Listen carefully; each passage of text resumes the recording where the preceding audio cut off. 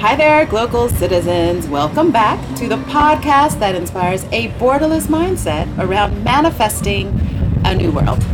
I am your host, Florence Adu, and today I'm coming to you from Community 6 in Tema, Ghana.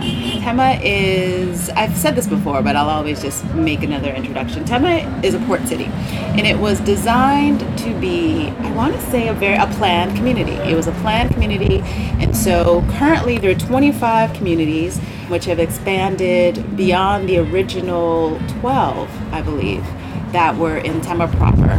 And now we have kind of an annexed second city of the metro. Well, it's all part of the Accra metropolitan area, but that's where I find myself and my guest for today. And we are at a place called Jay's Coffee and Creamery, which is a lovely little shop on the roadside, little garden in front. But I'm telling you this because we are outside, and so please don't mind the sound. Just tune into our wonderful conversation. And the conversation today is with an experienced television host, reporter, producer, public speaker, and published writer.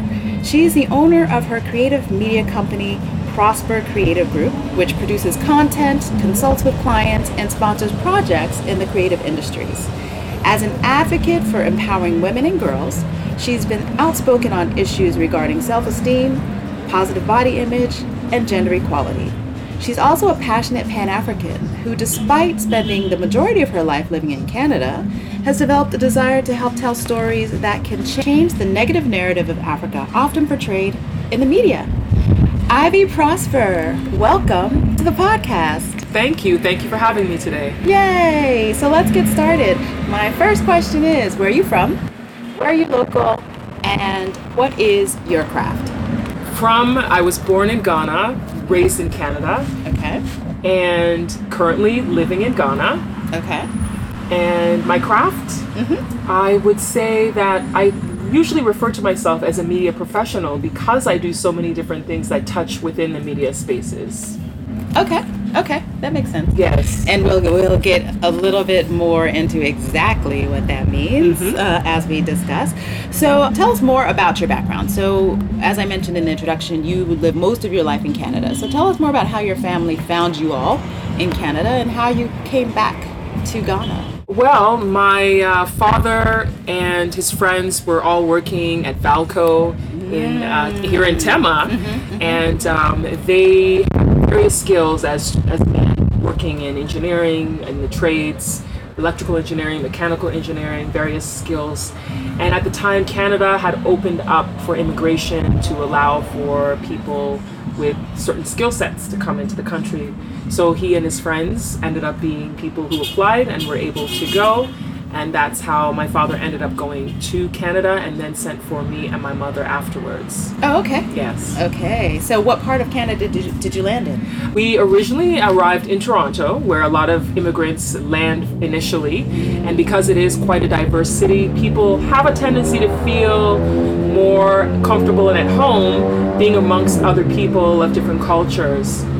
And so when we were there was a Ghanaian community that they connected with, and I know that we lived in Toronto, we lived in Mississauga, we lived in northern Canada in a town called Ear Falls, right beside Red Lake, and back to Toronto, Mississauga area again, and eventually we moved to St. Catharines, which is right beside Niagara Falls. It's about a 15 to 20 minute drive from the New York State border. Ah, okay. Yeah, so then that's where I ended up growing up. Okay. Once I finished high school, I moved back to Toronto, Mississauga, Toronto area. Okay, Yeah. got it. So I think St. Catharines is kind of closer to Montreal, right? No. It's right beside Niagara Falls, New York State border. It's an hour from Toronto. Oh. Yeah, Montreal's in the province of Quebec. A lot of Americans don't realize Canada has provinces. Yeah. So I'll say this because there could be an American audience listening who Yes. don't know this. Like how the United States has 50 states. Yes. Canada's are not called states, they're called provinces. So we have 10 provinces and 3 territories. Okay. The province that is most known is the province of Ontario, in which the city of Toronto is the most populous city, actually most populated city in Canada and most populated in the province of Ontario. Okay. It's like New York City to the state of New York. Right. And Montreal, which a lot of people know about, is in the French-speaking side of Canada, Sure. in the province of Quebec. Yes. So that side of Canada is primarily French-speaking. I grew up in the English-speaking side of Canada. About 20% of Canadians speak French and English fluently. The rest are primarily English speakers. Ah, okay. So I've been to Montreal a few times, and so we've driven there once, and so that is part of my like confusion around. But I didn't feel like we drove through many states to get there, but I guess we did in some regard. Well, Quebec borders northeastern U.S., Right. as Ontario also borders northeastern U.S. Okay. So I know that Quebec, I believe, borders. Sounds like someone's having a great time playing music back there. Yeah. I don't know if the listeners can hear it, but Quebec borders. I believe it borders part of New York and I think like Vermont and Yeah. Yes. I think Vermont is one of the states Yes. that border Quebec. Yes. From the top of my head, I'm trying Yes. to remember from geography class. But Ontario touches New York State, Michigan, I think Illinois, and it also touches, no, that's it. I think that's it. I'm trying to remember my elementary school geography right now. But yeah, a lot of people don't realize. So the 5 Great Lakes, Right. Yeah. Ontario is right on the Sure. 5 Great Lakes, Right, exactly. which there's Midwestern U.S. that touches the same 5 Great Lakes. Right, exactly. And so, Yeah. that's how people from Michigan can get to, like, Buffalo is right there. Yeah, Buffalo's at Lake Erie. Yeah. Fort Erie, Canada is at Lake Erie. Sure, Yeah, sure. and a lot of people don't know, this is a fun fact. The NAACP had its early beginnings Yes. in Canada. Yeah. Oh, really? Yes. Ah. The first meeting, unofficial meeting, happened in Canada, and I believe it was called the Niagara It was Movement. conference. Yeah, it was Niagara. Yes. And I always thought that would have to do with New York. But you've just given us a great fun fact. Yeah, Yes. that has to do with, okay. Wealth of knowledge. Okay, so that's how you moved back to Toronto. Yes. And so from there, how did you now decide that Ghana was where you wanted to end up? Well, my life has had, and people often tell me I should write a book because my life has had so many different twists and turns. Because even though I moved to Toronto, from there after that I also lived in another part of Canada, Windsor, which borders Detroit, Michigan. Okay. And then I eventually lived in Detroit as well Okay. before going back to the Toronto area. Okay. So while I was in Canada, at a point in my life, there were some periods when, after I had left Detroit to go back to Canada, there were some periods where there were some challenges in my career and things I was thinking about doing. And at the time, that was 2011, my mom had said, oh, maybe you should think about going to Ghana. And it wasn't because I was actually searching for a career. It was basically supposed to be to come and refresh my mind and do a reset. So I came in 2011, and at the time a good friend of mine had already moved to Ghana. He kept on saying, you should move to Ghana, you should move to Ghana.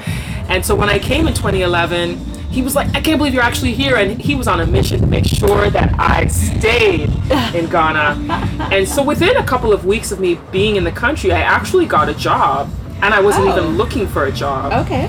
So I was offered a position. And what was that job? I was working as the head of the Writers Center at a school here in Tema called SOS College. Oh, okay. And so it wasn't a teaching job, but it was after school, managing this after school club, the Writers Center. And so I did that, and through continuous networking and meeting with people, eventually I met a producer who later offered me a job to host a TV show called the Maternal Health Channel TV series, Okay. which aired on TV3 and GTV in Ghana. And that was such an amazing experience. I got to travel the whole country doing this documentary series talking about why women are losing their lives after childbirth in Ghana. And so that was a really fantastic experience. Through that experience, I actually ended up falling in love with someone. We were in a relationship, all that. So a part of so when the contract ended, when we finished filming and I went back to Canada, I kept thinking about coming back to Ghana. Something in me was like, you gotta go back, you gotta go back. Part of it was seeing the potential in Ghana and seeing that there's possibilities to change the narrative of Africa. Because when I did come in 2011, I did a couple of videos that I did to share with friends that I talked about how people don't see this in Africa, different things people don't see. So through my experiences and through the relationship I was in at the time, I had made the decision that I was going to eventually come back. So in 2016, I came back. Okay. So 2016 was when I left my job at the time and packed my bags, got rid of some things, put a few things in storage, and then came to Ghana. Okay. And haven't looked back since. I've been here since 2016, yeah. Okay. Yeah. So tell us a little bit more about that journey with the Maternal Health Channel, because I'd love to understand more about the issues that are really challenging all of our societies here in Africa, and particularly ones that challenge women. Mm-hmm. And I'm sure that probably has inspired a lot of your work around women and young girls. So tell us more about some of the things you learned, some of the things you took away, some of the impacts that you saw from that work. Yeah, so prior to that, when I was asked to work as a reporter on the show, I was like, am I the right person for this? Because I didn't have experience in the healthcare industry. So I thought, like, shouldn't you have a doctor or a nurse who's doing this? And he said, no, because you are passionate about women. And he saw that because previous to coming to Ghana, I had been doing public speaking and empowerment of women and girls. I traveled around to different schools, nonprofit organizations, doing seminars, workshops with girls at the time. And so in doing this, it ended up being in perfect alignment. Mm-hmm. So some of the things that I saw was we have some challenges in our system here in Ghana that are resulting in women risking their lives when they're having a child. Yeah. There were some people who would say they feel like they have one foot in the grave and one foot out when they learn they're pregnant, because they don't know if they're going to make it or if the child's going to make it. Wow. And now, was that across rural, peri-urban, and urban areas? We like traveled across all the over. board? We traveled all over, through urban cities, through rural communities, and saw that there were similarities everywhere. Mm-hmm. One of the biggest issues is a lack of doctors and a lack of healthcare facilities and the things that they need in the hospitals. So, and also culture.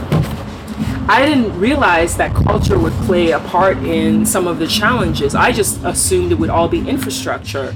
So when I say culture, it's like, it's believed that a woman her accomplishment is in giving birth.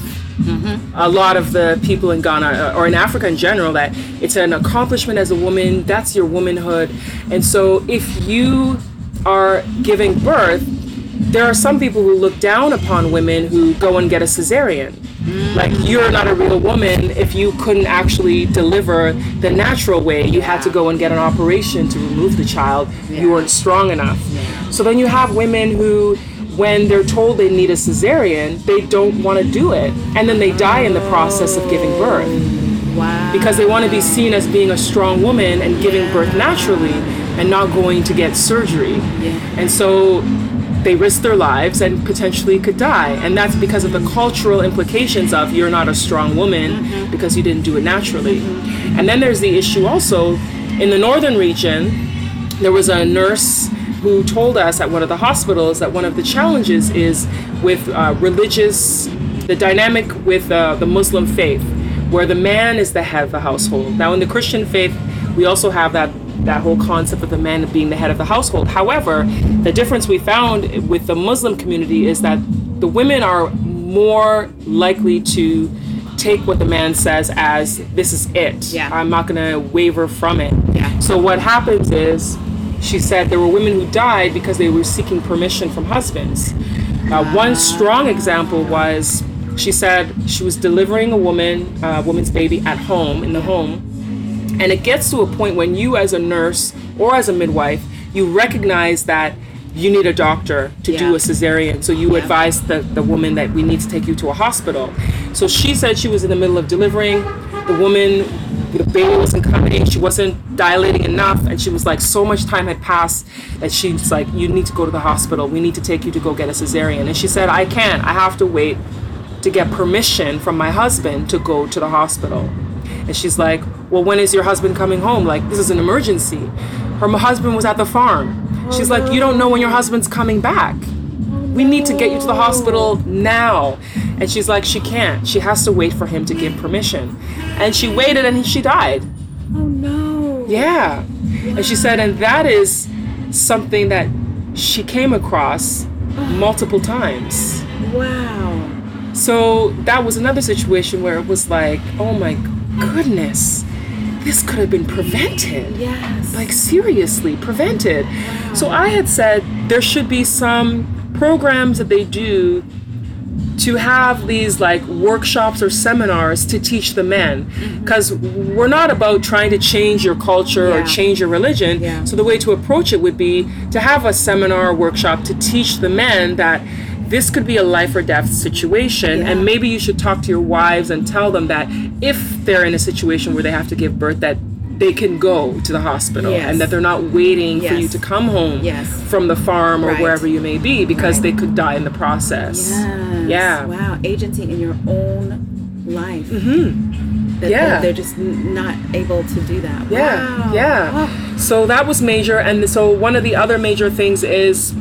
there's a lot of people who don't go for prenatal care. In Ghana, they call it antenatal care. There's a lot of people who just don't go. They go, find out they're pregnant, and then you don't see them again until they're ready to give birth.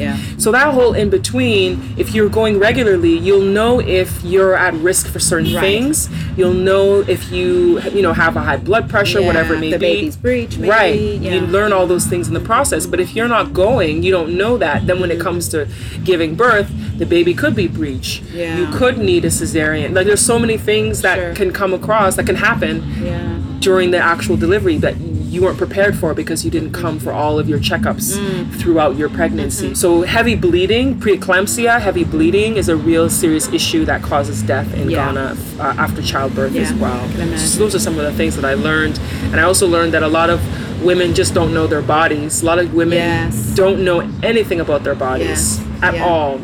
At all. So there needs to be more education. They don't even know their own anatomy. Nothing. So there was one doctor at the Tema General Hospital, Dr. Sylvia Duganis, who's made it her life's mission to empower women. So she said she often will have a diagram to show them what their bodies look like, because a lot of them have no clue. So she's doing some great work as well.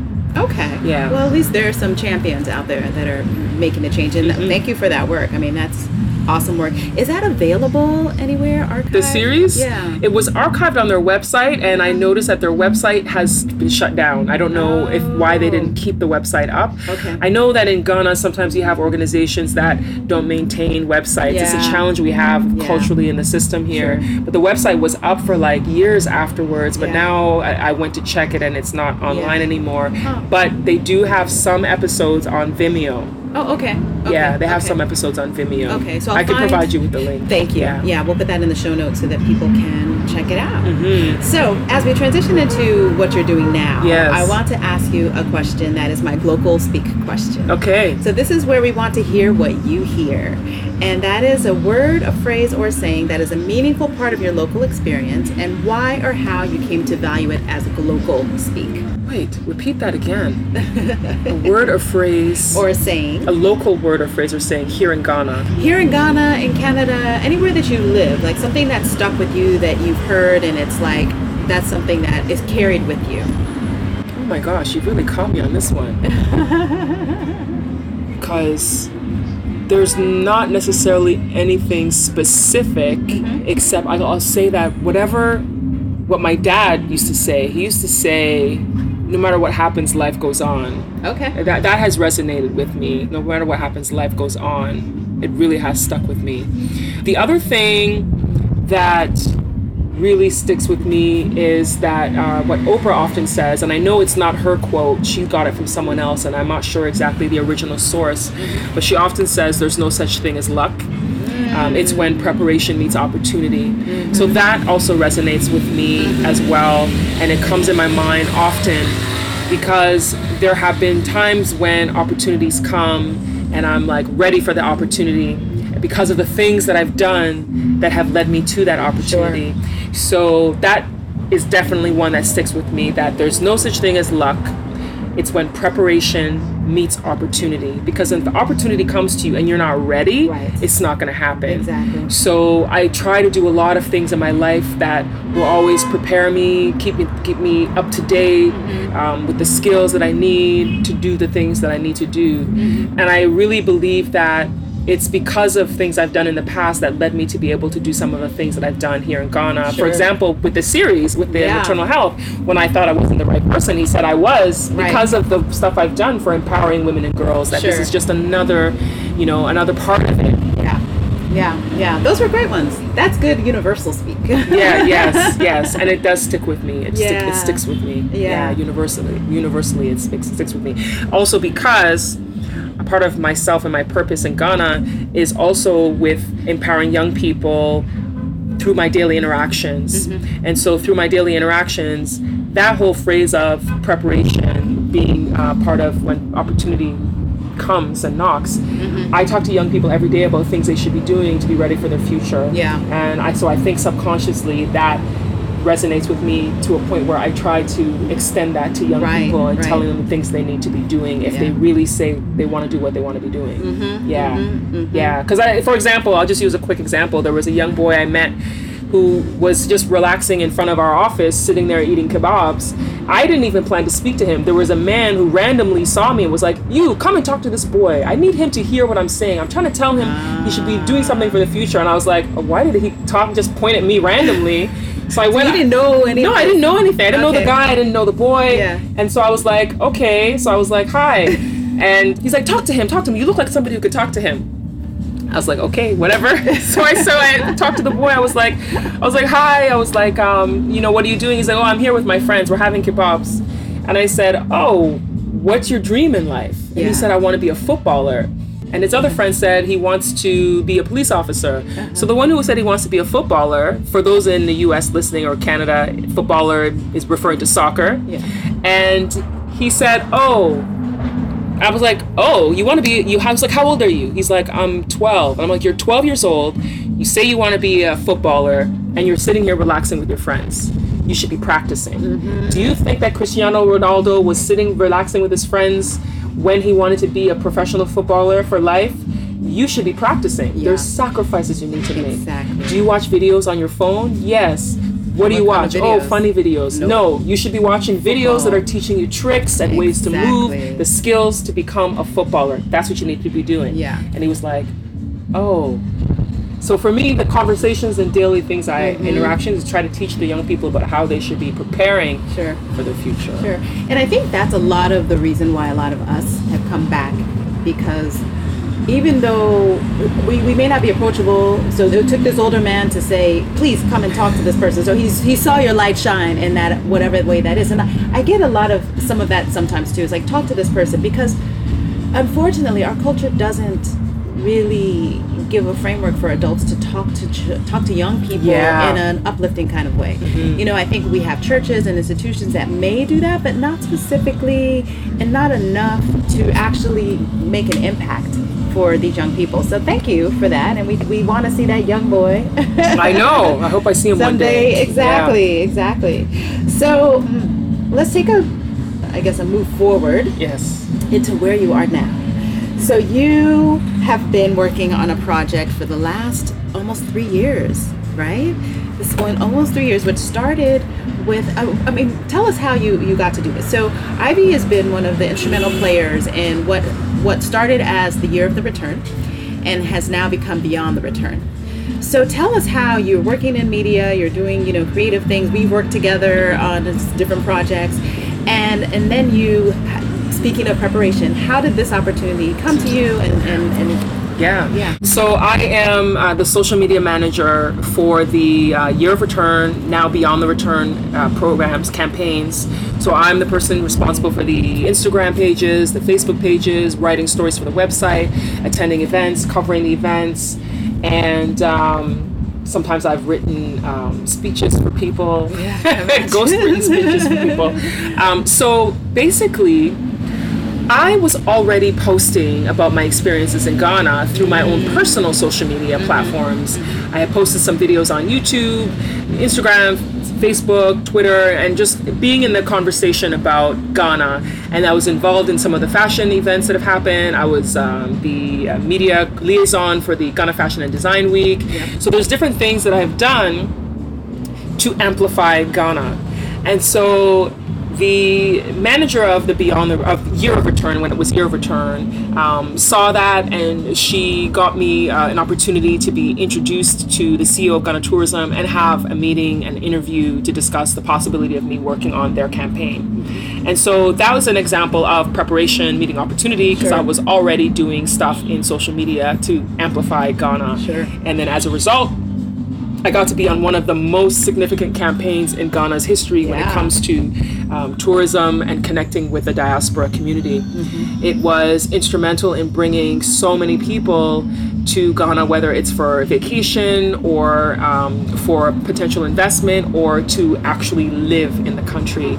So that's how I ended up getting involved in this particular campaign, which has been absolutely fantastic. Yeah, wow. Okay, so tell us a little bit more about what it now has become, because so flashback to 2019, we had, celebrities. It was the social media was hype. We saw people so many stories, all about Ghana as a go-to place, and I think we can safely say that Ghana is a soft landing for anybody coming to West Africa. This is actually the place, particularly because most people speak English, so they can come, they can move right in, and it's fairly easy. So how then, after the hype of the party, which was the Year of the Return, did you now move into Beyond the Return, and what exactly is the plan? What exactly is the mission and vision for what that is now? Okay, so just to backtrack, because some people also don't even realize what Year of Return was. Yes. A lot of people see it as the parties that happened in December and the celebrity factor. However, it was a 1-year campaign. From January 1st, 2019 until January 5th, 2020 is when the campaign was running. And it was commemorating the 400-year anniversary of when the first documented ship of enslaved Africans arrived in Virginia. Right. So to commemorate that, Ghana recognized that it was the country that had the most slave forts and dungeons that had captured Africans that were transported in the transatlantic slave trade through the Americas, North and South America. Right. And so in recognizing that, and Ghana had already issued formal apologies for its role in that, because there were some people who fought against the people who captured Africans, but there were a few who were participants in it. So Ghana had already issued its apology, and so part of having the events throughout the year was to have a way to connect with the diaspora community when they came back. Because some people will come, and if they come and they go and they visit the slave dungeons and they have the experience and learn the history, now what's next? So the whole concept of the events was the now what's next. You're here, now you should enjoy yourself, you should be able to connect with people, whether it's through a party or whether it's through conferences, because there were events that we endorsed that were parties, there were events that were business conferences, there were some that were giving back to the communities, there was a number of different things, but it happened to be that human nature, people gravitated towards the fun, festive events. And so once the year was over, we looked at the feedback we received from all the visitors, because we get messages in our social media, messages by email, people who drop by the office. So they came up with the Ministry of Tourism, the steering committee, the management of Year of Return, now Beyond the Return, came up with 7 pillars. So Beyond the Return is a 10-year campaign now. It is themed a decade of African Renaissance, and with 7 pillars that all represent different areas of focus for the 10 years. So one of them, so I'll go through the 7 in no particular order. Experience Ghana is the obvious one. The Experience Ghana is connected to travel, tourism, and the events and parties. That's the Experience Ghana. And then there's the Celebrate Ghana, and that is connected more to culture. So we had people who would say, okay, we came, we went to parties, went to events, we heard some of your great DJs and some of your entertainers, but what about some of the culture? What about some of the culture festivals that happen, that we see these chiefs and queen mothers and stuff walking around? What about those? So Celebrate Ghana touches on the tradition and culture. And then there's Give Back Ghana, which is about giving back to the community. Because some people came, they also wanted to give back in different ways. So one of the examples is there's a group of African American men who are part of the Omega Psi Phi fraternity. They collectively have come together and have a mission of having 100 boreholes across Ghana. They've already done 50, and they're continuing to do more, because their way of giving back is that water is a source of life, and it should be a top priority. So they want to help with getting access to different communities. So they've been doing that. So that's an example of Give Back Ghana. There's Diaspora Pathways to Ghana, which is connected to the diaspora community who have been constantly asking about moving to Ghana. How can I get residency? How can I get land? How can I become a citizen? How can I get work permit? Those things. So the Diaspora Pathways is connected to that aspect. Right now they're working on a Homeland Return Act. It's in Parliament, and that act would make it easier for people of African descent, Black people, to be able to get citizenship in Ghana and residency status. I don't know when it's going to finally pass, but it's in Parliament. They've been working on it for a while, so that's something they're working on. Then there's Brand Ghana, which is about finding ways to brand the country. Just like when people think of South Africa, they think of the safari, or they think of Australia, they think of kangaroos. Like, they want to find a way to brand Ghana in a way that there's something that you think about when you think of Ghana. And I know Ghana Tourism and the ministry are working on that that aspect. It's not cocoa? I don't know what they want to focus on right now, but cocoa is definitely something people associate with Ghana. But I know they want to have like a big picture that no matter where you're from, you can associate it. But cocoa, shea, those are things that you associate with Ghana for sure. They want to try to kind of steer away from it only being known as a place with slave forts, because a lot of people know it as a place that you come for slave forts. But cocoa is a big one. And then there's Promoting Pan-African Heritage and Innovation, which is about the Pan-Africanists that Ghana has been, innovation of people in the Pan-Africanist movement, and also about focusing on some of the heritage sites across the country that are in other regions of Ghana. So that's that one. Then there is Invest in Ghana. Did I say that one yet? No, Invest in Ghana. That one is about investing in the country, whether it's through business, whether it's through starting a company and providing employment. So basically any aspect that involves economic investment into the country. There's that one. That's Invest in Ghana. I think I got them all. You did. Did I get them all? 7? Yeah. Okay, perfect. All right. So Beyond the Return is under 7 pillars are the foundation, and each of those are the areas that we want to touch on. So even we get people who send us proposals because they want us to endorse their events, because people see it as an opportunity to reach the diaspora when Ghana Tourism and Beyond the Return give their logo and an approval to say we'll endorse your event and work to partner with you to support what you're doing. But when people submit proposals, they don't realize that you have to talk to the team about why your event fits one of these pillars. People will just people will send messages in our social media. I'll get a message, someone sends a flyer, share this on your social media.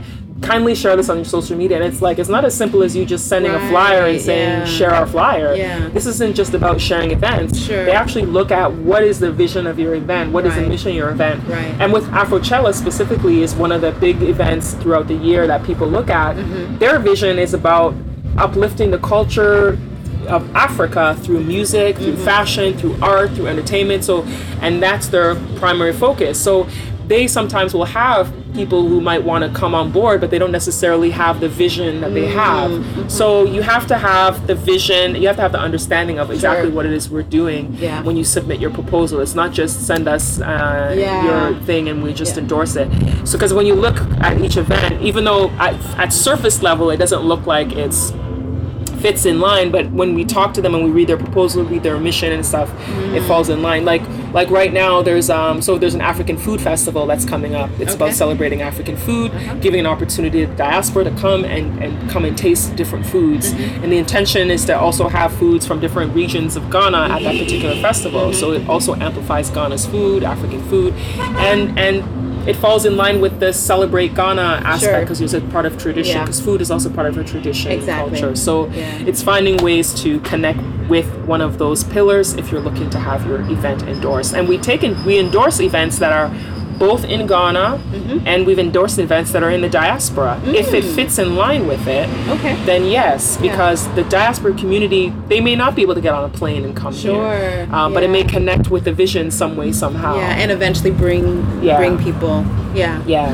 Okay, that's good to know. That's Yeah. We're learning something new. Yes. So it's this organized 10-year plan. And so, what is the vision at the end of 10 years? What is the expectation of the? At the end of the 10 years, the hope is that there has been a change in the narrative of what people perceive of Ghana, of West Africa. It's also of making Ghana the destination place in West Africa, the choice for destination in West Africa. It's about improving Ghana through collaborative efforts of Ghanaians, native Ghanaians, and people in the diaspora, and forging relationships, building growth and relationships between our communities, and knowing that we are one people. Even though we may have been dispersed at different places, we are one people at the end of the day. So I know that the Minister of Tourism has a vision of numbers. I don't have those numbers off the top of my head, but I know that there is a vision of a growth in the tourism sector, a growth in the economic sector through GIPC, because we do a lot of work with Ghana Investment Promotion Center, and with GEPA, which is Ghana Export Promotion Authority. They focus on exports, and GIPC focuses on the development investment here on the ground. So overall, it's about the growth of Ghana. Yeah. Okay. So you've traveled the country. I have. At this point. You've seen every corner. I've been in almost every region. Okay. Yeah, And since they divided it up. Yeah. Right now, because we were. Because it was 10 before, now it's 16. Yes. So this might be hard to answer, but what is your favorite region now? Oh, people are always asking me this one, their favorite region. I can't even give answers. I'll say that it depends on what you're looking for. Okay. So what I love is it depends what I'm looking for based on the region. So the Western region and the Volta region are absolutely fantastic if you're a person who wants a nice, beautiful beach. Okay. If you're a person who wants a nice, beautiful beach that's clean and just calm, you can feel a sense of serenity. If you're looking for a reset, if you're looking to do like yoga, whatever it may be, you want to be like in a peaceful environment. Yes. The Volta region and the Western region are great with their beaches. Yeah. And if you're looking for, of course, everybody knows Accra. If you're looking for like an eclectic experience, Accra is it, Greater Accra region. Yep. But the Western and the Volta are two of my top choices because I love the beach. Right, I was gonna say you must be a beach girl. Yeah. I am too. Yeah. Yeah. So those two are my favorites. But I also think that if you're looking for an experience where you can just experience a different culture, because people just think Ghana is a monolith. Yeah. Go to the north. Yeah. Go to the northern region Yeah. and experience the north. The Upper East, if you're looking for creative stuff, the Upper East is great. The Upper East with the crafts, arts and crafts. You have a lot of women there who do the basket weaving, and there's this painting that's done on homes. Like and it's done in Burkina Faso too. So, because this is Burkina Faso, Ghana borderline area, that there's this artwork they do when they paint homes, and they use the natural earth. The natural earth that they use has, I think it's like 3 or 4 different color compositions that they mix and paint on these homes. So the Upper East is great if you're looking for creativity. It's also great if you're a photographer and looking for landscape to photograph, and then trying different food, because they have different foods there. A lot of their food is based on millet, a grain that grows there wild. Millet doesn't even need rain and it'll grow. You can be in a drought season and millet will grow regardless. Sure. So they have a lot of food that's made from millet. So there's a meal that's popular from the north called tozafi in the north and Upper East. And tozafi that I've always had here in Greater Accra, it's made from maize. I didn't even realize this until I went and had it in the north when I went to have tozafi, and they brought it, and I was like, this doesn't look like tozafi. They were like, you've been indoctrinated with the Accra version. They were like, this is the real deal. Right. So theirs was better. It tasted better, or what? What did you say? I actually liked the Accra version better. Oh. And I mean, I'm not saying that it was bad. I just actually liked the Accra version better. Okay. Yeah. So I guess it could be a taste for millet versus corn. I do like millet though. Do you? Yes, I do. Okay. I do like millet though. I think it's because it was slightly fermented. Okay. And that's why I don't like kenkey, because I don't like the fermentation. Okay. Yeah. Okay, got it. So it was slightly fermented, so it had a little bit of that fermentation. That tang, which I don't really favor too much. Sure. So I think that's probably why. Okay. But it wasn't bad. It wasn't bad. Just it wasn't bad. Yeah. And they had a green soup, and there's a plant that grows there. Yeah. The green soup that I've had from the north that they make in Accra is different than the one that I had when I went there. Yeah. The one that I had when I went there, they said it was made out of a tree that grows there. And they were like, those leaves, people don't bring those leaves to Greater Accra. It's just there. And I can't, for the life of me, remember the name of the leaf, but it was really good. Okay. And if you're a vegan, it's a perfect soup. Sure. Because they just use the leaves when they make, that's what the cook told me anyway. She told me that they just use the leaves and some seasoning to make it. They didn't use any meat or anything, unless you want them to put a piece of meat in it. That's what she told me. Yeah. No, that makes a lot of sense, because I think there's a lot of occasional meat eater cultures, like meat is not an everyday meal. So okay, all right. So thank you for that. You gave us a tour, a very diplomatic way of sharing. I know. I'm like, I don't want to like. Especially people have been asking me, because my father is from the Volta region. Yes. My mother is from the Eastern region, so I'm half a Chim on my mom's side, and then Ewe on my father's side. Okay. So I get people saying, which regions do you like better? Oh, Eastern or Volta? I'm like, I can't. You can't make me pick. You can't make me pick. Okay, so speaking of that, that's a mindset thing. So let me ask you my mindset hack question. What is your favorite or an innovative mindset hack? So this is something that you can imagine, or something that you might practice or just know of. Something that I learned from Mel Robbins. She is a best-selling author, motivational speaker, and she has what she calls the 5 second rule. Oh yeah, I've heard of it. Like 5, 4, 3, 2, 1, and then you just do it. Yeah. And it's one of those things that for your mindset, because we have this thing about us as human beings where you don't feel like doing something. Yeah. Like, you have to do it, but you don't feel like doing it. And so she talks about doing the countdown, and then once the countdown is over, you just you gotta do it. You just gotta go. And the first example is the alarm, that 5, 4, 3, 2. When your alarm rings and you hit it, that you shouldn't be snoozing. Every time you snooze and you spend more time, you eventually waste so much time snoozing. I mean, some people can hit snooze and within the 5 minutes or 10 minutes they're up. Yeah. But a large majority of people can snooze for a full hour or 2 hours, and then you're like, I'm tired. I didn't get you the quality. Yeah. Right. Yeah. And so that mindset hack from her, I think, has been really, really great for me, because there's times when she talked about the alarm thing, I was like, yeah, that's me. That's me. Really, that's me. Yeah. And then the other thing she talks about from her again is that you have to parent yourself. Yes. As adults, we have to parent ourselves. Yes. There's nobody who's telling you, do this, do this, do this. Because when you're a kid, when you're a teenager, your parents are like, get up, you have to do this. Get up, you have to do that. You have to, and it's for your own good. They're doing it. You have to do this.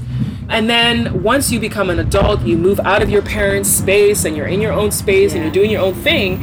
You have to parent yourself. Yeah. And I think we forget that sometimes. And that is what I think about sometimes, because, oh man, I got to do this, I got to do that. Nobody's going to tell me. I think that's a great point, because it's interesting on two sides, because it's when you're a parent and you have adult children, there's a fine line that then becomes, okay, how do I parent an adult, right? Because your child doesn't want to be parented as they were as a child, but yet you still have wisdom, you still have input that you can offer to your child. And so I think this is a really timely and important topic, because yes, I think maybe we don't want to admit it, but we need parenting all our lives. right? So that's a great hack to really, we should think about, and part of that is self-care. Like, how do you care for yourself? How do you nurture yourself? How do you continue to be and grow as a person? And the other one is from John C. Maxwell, Failing Forward. Oh, okay. That when we fail, it's actually moving you forward. You're failing forward. So it's important that we understand that. And, we always think that, sometimes we think that failure is, that's it. That's it. It's done. It's over. I mean, I feel like that too. A lot of times I feel like, man, this didn't work out. I didn't do this right. Why this? Why that? But then it's like, you have to like retune your mind and be like, no, the failure has a purpose, and I got to move forward from this. Good ones. So those are books, I'm assuming. Yeah, there's a book called Failing Forward. Okay. Mel Robbins has a book, I think it's called The 5-Second Rule. Yes. I've been watching her on YouTube and watching her on Instagram as well. Yeah. Okay. I have the book actually, but it's not with me here in Ghana. I left it in Canada. So we will have reference to those in the show notes, folks. So we've talked about all of your work and all those things. So let's talk about Ivy, the one that's not working all the time. Am I not working all the time? Well, it's kind of challenging because you work in a very social space. So, I found that I would always be like, when I had a job that was very social, I would say, oh, I'm going out, but that's work. So that would be what it was. Yeah. So, but aside from that, what are some of the things that you, I guess, what are some of your self-care indulgences? How do you be Ivy when you're not Ivy that's on the clock? I think for me, and this hardly ever happens, I love to get a massage. Oh, yeah. Because it just really relaxes me and gives me a chance to have my mind just rest. Yeah, to do a full 1 hour, 1 hour and a half, and just rest. And getting self-care like manicure, pedicure, that kind of thing, I hardly ever do it. But now it's like I really gotta push myself to go and do those kinds of things, because even though I'm not somebody who's really into like having all kinds of nail designs and all that kind of stuff, it's just the whole aspect of getting your hands done and getting your feet done, and they just sometimes they give you a nice massage on your foot when they're doing it too, and just that whole space. That's also something that I like to do, and I like to sit down with friends and just have great conversation, catch up, have some wine. I love wine, and just chill and chat and catch up. So one of my top things is getting together with friends. Okay. Chill, relax, catch up with each other, and have some wine and some snacks or something. Sure. Yeah. Just enjoy each other's company. Yes. So I always like to ask this question as well. Are you a reader, a watcher, or a listener? I would say I'm a watcher. Okay. So what are some of your favorite watches? Some of my favorite watches? So I love stories that keep me wanting more, and I think this is why Netflix has been so successful with their series. Okay. Because people are able to binge watch whatever it is that they like to watch. Believe it or not, I actually like watching crime stories, even though it's depressing. I like watching crime stories because I find it fascinating the way that investigators are able to look at clues to figure things out. So, and I've always liked watching them. Like, I could sit there and watch an entire day of different investigative kind of programming and just be like, wow, how did they think of that? How did they think of that? And I think it comes from when I was a kid. My dad used to he would always make us do educational games, educational stuff. And so one of the things that I used to like was, where in the world is Carmen Sandiego? Oh, okay. Because you had to figure it out. You had to like figure out the clues and stuff. And he made us read the encyclopedia whenever we wanted to prove something. We had to go to Britannica and figure things out. And so I have this curious mind, and I think it also has a little bit to do with my journalistic mind as well, of wanting to figure things out. So I'm always, I like watching those kind of shows. Okay. I also really enjoy watching when I want just no thinking. Like there's like And I think that's why people like reality shows. Yeah. Because it has to do with it's thoughtless content. Yeah. I can just sit there and if I miss 10 minutes of it, it doesn't matter. I can still know what happens. Yeah. Romantic comedies. Oh, okay. I like watching romantic comedies. Okay. Those cheesy Hallmark movies. Okay. That you already know what's going to happen. When you see the beginning, you're like, oh, this person's going to be with that person. Oh, this is going to happen. That's going to happen. You know the whole movie from the first 5 minutes. Yeah. But I watch it anyway because it's mindless entertainment. I can just sit there and just watch it, and I can go do whatever I'm doing, and I still know what's happening. Yeah. At the end.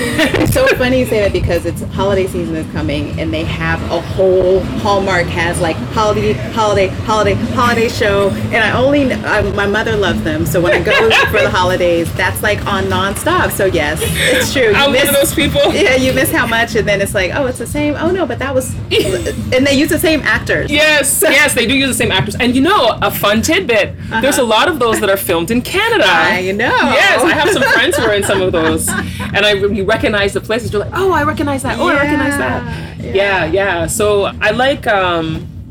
I like romantic comedies. Yeah, it's funny. And people don't realize that about me. They're like, oh, really? Yeah. Because it's like not serious. And now I'm also really getting into a lot of South African content. Okay, because they have quite a bit actually. Yeah, their production is high value. And it's high value, and there's a lot of different types of stories. Yeah, they have some high value content coming out of South Africa. People talk a lot about Nollywood and Nigeria, but South Africa has some really quality content. Yeah, and I think part of that is I've spent a bit of time going to conferences in South Africa. Is that their government funds a lot of their creative. Yeah, there's grants available. There's tons of money available for grants, and particularly now they have a program for Indigenous creators. So I think a little bit of the boom in the actual, because I think forever there was kind of the white content that was always produced there, but increasingly because of this grant making, there are more Black South Africans and South Africans of color that are producing more of the content there. So that's good. That's good to know. That's good to know. That's good to know. So it's good to support them too. Yeah. Okay, Ivy, so this has been great. I thank you so much for your time and your energy. So tell us, do you have any last words for our listeners today? I would say that if you have a dream of something you want to do and you feel like your spirit is talking to you about it, that it's just going to get louder and louder. Your spirit is just going to keep telling you, you have to do it, you have to do it, you have to do it. And you have to find a way to do it. Because life is unpredictable. This year I've lost 2 really good friends. And it was just a stark reminder that it's important to pursue your dreams. And the pandemic was also a reminder that it's important to live your life and to forge good relationships and just do whatever possible to make yourself happy, to do the things that you're happy doing, because you're going to spend most of your adult life working.